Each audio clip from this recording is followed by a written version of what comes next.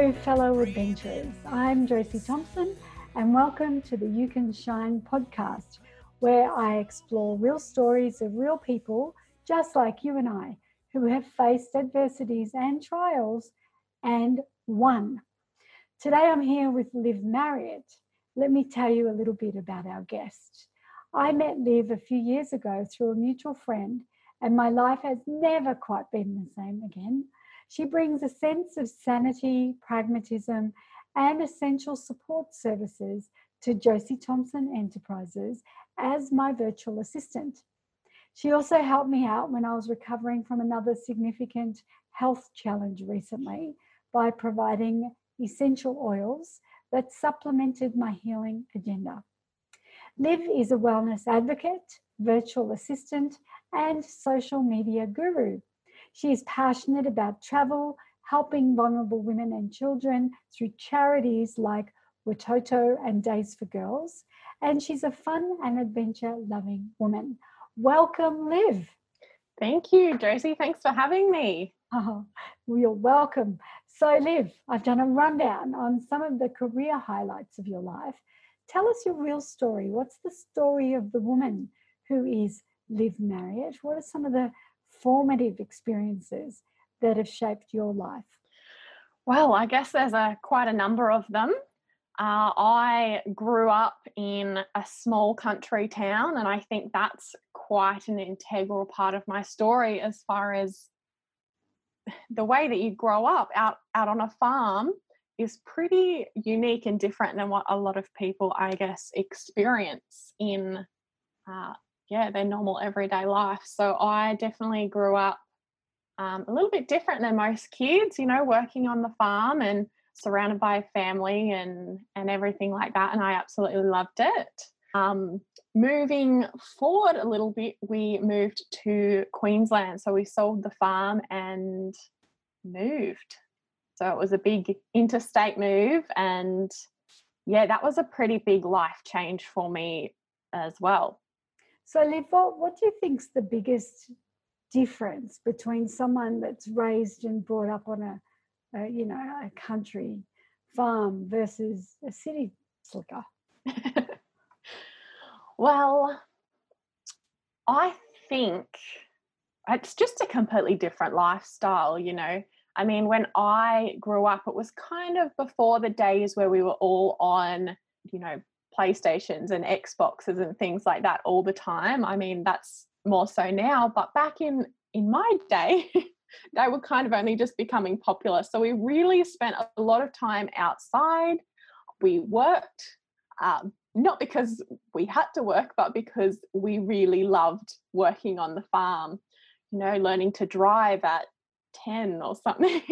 Mm-hmm. And we just had quite a, I guess, grounded upbringing. And I think one of the quite unique parts about it was the fact that we lived on the farm with family. So I had my cousins literally next door. So we grew up together. It was like this cool little tribe of Marriotts. Right. Okay. And it sounds like it was hands-on. It was all in. Yeah, absolutely. So working on the farm obviously was my first job. So I think doing that kind of instilled quite a good work ethic in me because, working is just what we did. We had to kind of pull our weight in a way, but also we really enjoyed it. So I think for me, it showed me that working could be a bit of fun as well. So you clearly attained a very high work ethic from a very young age, and then you moved to the city. So mm-hmm. how did the story unfold there? Where was your first trial?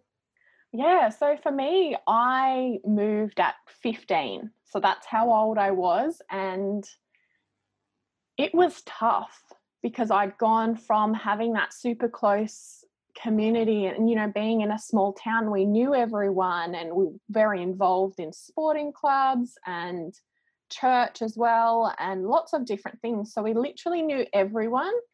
And I went to school with my cousins and we really didn't have to try very hard to make friends because they were just there. We knew everyone already. So moving and stepping away from that completely was tough. And I struggled because I'm very naturally introverted Mm. and a little bit creative too. And also I was like a weird country kid, like I was out of my depths a little bit being in the Mm. city, and yeah, a completely different way of life. Mm. Okay, so now you find yourself in the city and Hmm. the tribe's not immediately within reach, Yeah. and you're finding your way in a brand new world. Yeah, it was tough. One thing that was quite good is we got involved in a church when we moved up to Brisbane. And that was awesome in a sense that, we got that community back. Mm. I made quite a few friends, and yeah, people were always around at our house, and it was much like what it used to be back in the farm days. So that was really Okay. nice. So moving to the city was certainly a formative experience. What was your next formative experience? Yeah, I'd say probably the next formative experience is probably falling in love. Okay, let's go there. Yeah. So I met my partner at church. So through the church group, he was friends with my brother, somewhat. He was one of the boys, so they all kind of hung out together. And yeah, we just got together in my very early 20s. So this was your first love relationship, Liv. Yeah, absolutely. So Okay. So yeah, it was clearly good. there's the euphoric experience of this brand new, whole new world again that you've fallen yourself into. So what were some of the things that this relationship taught you? It taught me a lot of things actually about myself, particularly now that that relationship has ended. It started out as, how all relationships do. It was amazing, and I loved it, and we were obsessed with each other, and it was just like, I don't know, young love. But yeah, in the end, it didn't so much turn out like that. It was not an overly healthy relationship, as it turns out. So yeah, I've been on a bit of a journey since that ended. Okay, so let's talk about some of the challenges that you worked through. Hmm. I guess sounding like you disentangled yourself out of a situation there. Yeah, absolutely. The situation was incredibly toxic, and it really was not good for me at all. I definitely lost myself in that relationship. So, Liv, Uh, when did you realize that this relationship was toxic and perhaps not good for you? it was probably many years down the track. Hmm. I definitely ignored a lot of the red flags that were there at the time in the very early days. Because, I mean, in hindsight, looking back, they definitely were there, but I just ignored them. So, Well, let's be candid here. I mean, you didn't know what you didn't know. This was your first experience of a love relationship. yeah. Threw yourself in and thought, well, okay, I'm here and I'm here to learn and grow. But it was clear that there was evidence early on that you didn't realize was toxic. Yeah, and I definitely do think that it got worse as time went on as well. Um, we kind of grew up together in a way, getting together in our very early 20s. Hmm. Uh, yeah, we had a lot of growing up to do, and unfortunately, we weren't really growing in the same directions. Yeah. And yeah, So what were some of these behaviors, I guess, that you were overlooking that you came to realize and recognize as toxic? so there were quite a few elements of abuse within the relationship that I really overlooked. It started out as being pretty much just verbal and emotional. So you'd say things like name calling or Yeah, and I used to call it word bashing. okay. So it would be just, he would rip shreds off me with his words, and I just kind of took it. It got to the point where I didn't really fight back anymore. I felt like it didn't affect me. Of course it did, but I just kind of ended up going a little bit numb to it. Do you think that your church background made you more of a pacifist, more conflict averse, trying to keep the peace and to keep some sort of sense or semblance of harmony? Yeah, absolutely. I've always been very non-confrontational. So when I was experiencing that, I kind of would just retreat within myself and let it happen. And Wow. So you still had your tribe, you still had your family, your mum, dad. Did you talk to anyone at this time? Like what was going on for you? So I didn't really talk to a lot of people about it. One of the things that I did experience within this relationship was I lost a lot of my close friends through, a number of different things. But I think a lot of it was also because of this relationship. And I let it happen for a couple of reasons. One of the main reasons being that I guess I just didn't want other people to find out about kind of what was happening behind closed doors. Sure. So, it was quite easy for me to let go of friendships because I was embarrassed. But also, I wasn't telling anyone. I didn't really talk to my parents about it or my brothers or anyone. Mum says now that she could kind of see some of this stuff going on, but also, I was an adult. It was up to me to kind of decide whether I wanted to put up with that or not. Sure. And I think a lot of people find themselves, Liv, you're not unique here, in situations where they really want things to work out. They don't know what they don't know. They think that this is somehow normal, even though it doesn't feel good or feel right. And then as a consequence of overcompensating or tolerating, we start to lose ourselves. And it sounds like that's what happened to you. Yeah, absolutely. I found that I lost myself, I think, because I was so afraid. I ended up getting to the point where I was scared for like most of the relationship because there was this, I'd be walking around on eggshells waiting for him to have some outburst again, and it was exhausting. So you were afraid of the verbal abuse, the emotional abuse, or was there more? I was afraid of both of those, but then also I guess you would call it physical abuse as well, as far as he was a very intimidating guy. He was and he was also doing things that scared me, as far as like there was all these things that happened that I was normalizing, which really aren't normal and they're not okay. Things like we replaced 2 car windscreens while we were together because he either hit them or threw something at them. Like he physically hit them? Yeah. Okay, right. Yeah, and like punching walls and all those sorts of things that are absolutely not okay behavior, but that's what was happening. That must have been very, very frightening for you.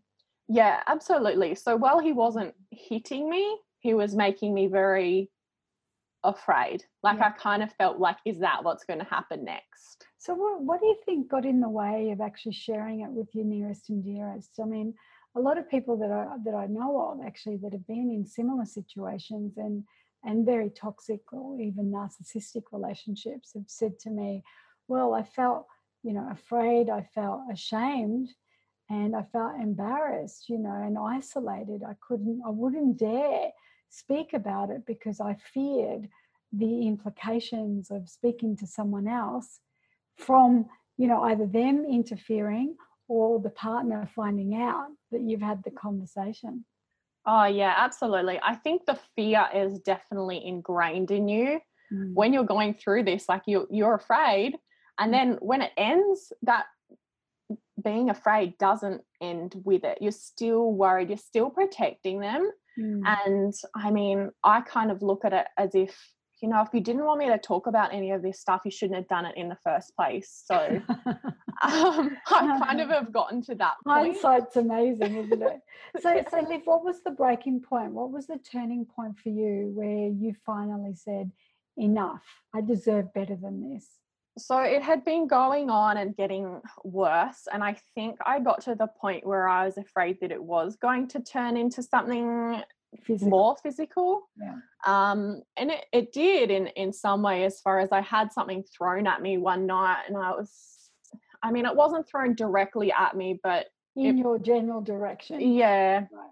Right. And I was like, this isn't really okay. And he said some other horrible things that same night, and I just decided, like, I've had enough of this. I think before that too, I'd already realized that this was not a good situation for me to be in.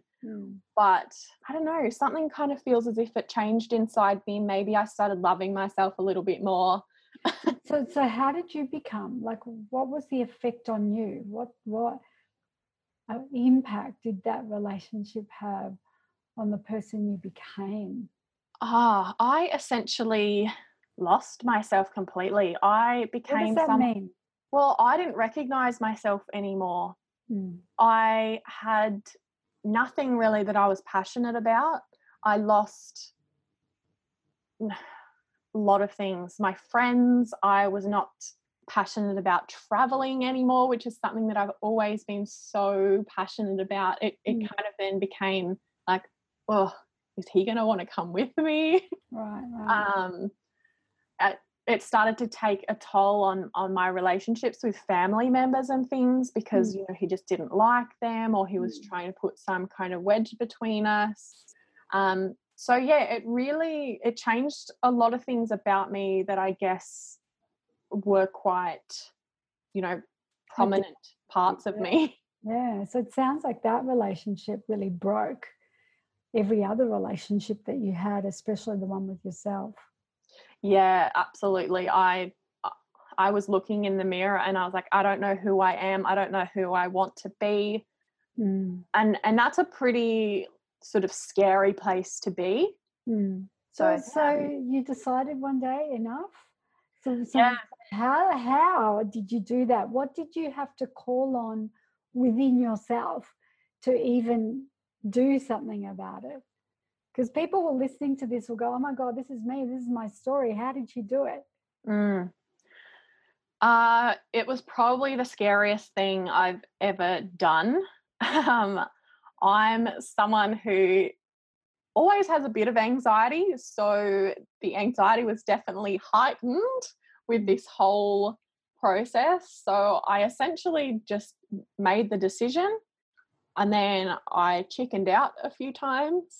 We had a couple of conversations about it where I just said, look, I'm not at all happy. And you go through the process where they're like, let's try and fix things. And of course, it's not fixable, but I thought I'd give him the respect to at least try. Yeah. So yeah, it went on for probably a couple of months before I actually could cut ties with him. Okay, so how did you do it?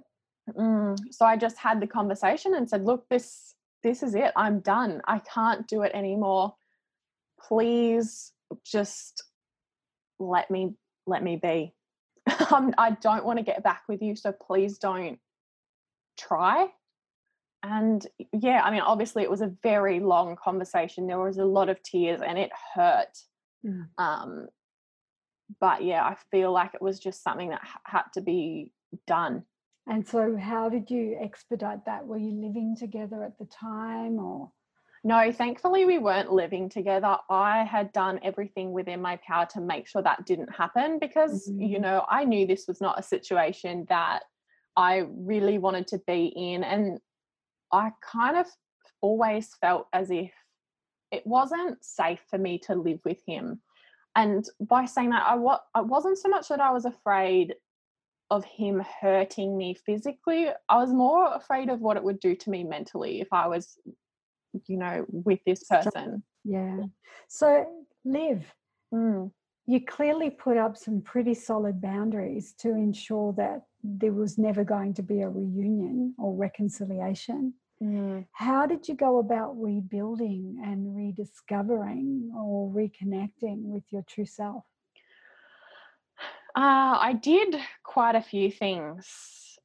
So before I go on with that, I probably should mention that it definitely was not an easy process going through, the whole breakup. I was probably surprised that he did respect those boundaries that I'd set in place. Yeah. But yeah, and then when he did, I guess I also felt like, what's going on? Can I trust this silence? Yeah. Yeah, like what's going to happen next? So I kind of was again living in a bit of fear because it was all unknown. And yeah, I was not in control of the situation. I'd put in place my, rules, but whether or not he was going to follow them was, totally out of my hands. But yeah, it definitely was hard as far as I went through probably the toughest 12 months of my life following that breakup. So how did you use that 12 months? So I got to the point where I had to go and get some therapy. I very early on, I felt like I had gotten some control over the situation. I felt like I was living my best life. And then it kind of all came crashing down. And I got to the point where I was like, I'm not getting better. I feel like I'm constantly getting worse. So I went and got some therapy. How did you know? Like, what were the symptoms or the signs? Again, it was like I'd lost myself again. I felt like in the early days of the breakup, I'd found myself a little bit, but then it all came crashing down and I lost my memory. I was getting lost when I was going to places that I'd been, a million times before. I was really not functioning at all. I was finding odd things in the fridge that I was putting there. So a bit absent-minded, really. Oh, it was like there was nothing going on in my mind. That was kind of what I was quite worried about because I've always been a very sharp person and, with the work that I do and everything, I have to be on top of things. But you realized some strange behaviors and thought, oh, well, I better get some help. Yeah, some strange behaviors. And also I was definitely experiencing a depression. And for me, that wasn't feeling sadness or anything like that. It was feeling numbness and feeling absolutely nothing. Like I think you could have told me the worst news in the world and I just had no reaction to it. Yeah. So I was kind of experiencing that and I just realized that wasn't going away. Like I was feeling this for weeks and weeks at a time. And I was like, I can't live like this anymore. Like it had been probably a month before I actually did go and probably more actually. And I was like not really working or working the bare minimum. I like lost my work ethic basically, my passion for work, all of those things. So it was a bit of a tough time. So it sounds like you went through quite a grieving process. And I'm curious about the rebuilding. Describe how you journeyed back to you. Yeah, so it was, again, quite a process as far as, there was a few different steps that I think that really all came together and helped. One of them was the therapy that really helped. I did a lot of personal development, one of those being coaching with you, that also helped a lot. How? I think it gave me strategies that I had not really used before, things like journaling and reflecting on things and kind of apologizing to myself for letting things go the way that they had, because I did blame myself a lot for everything that had happened. I was carrying a lot of shame. So it was good to kind of get rid of that. And the other thing that I did was I really started to connect back with the things that brought me a lot of joy. So whether that be, putting on a bright, colourful outfit or doing my makeup and hair in the morning because I don't have to, I don't go anywhere. Or the thing that probably made the biggest difference for me was actually I went on an overseas holiday and I went by myself.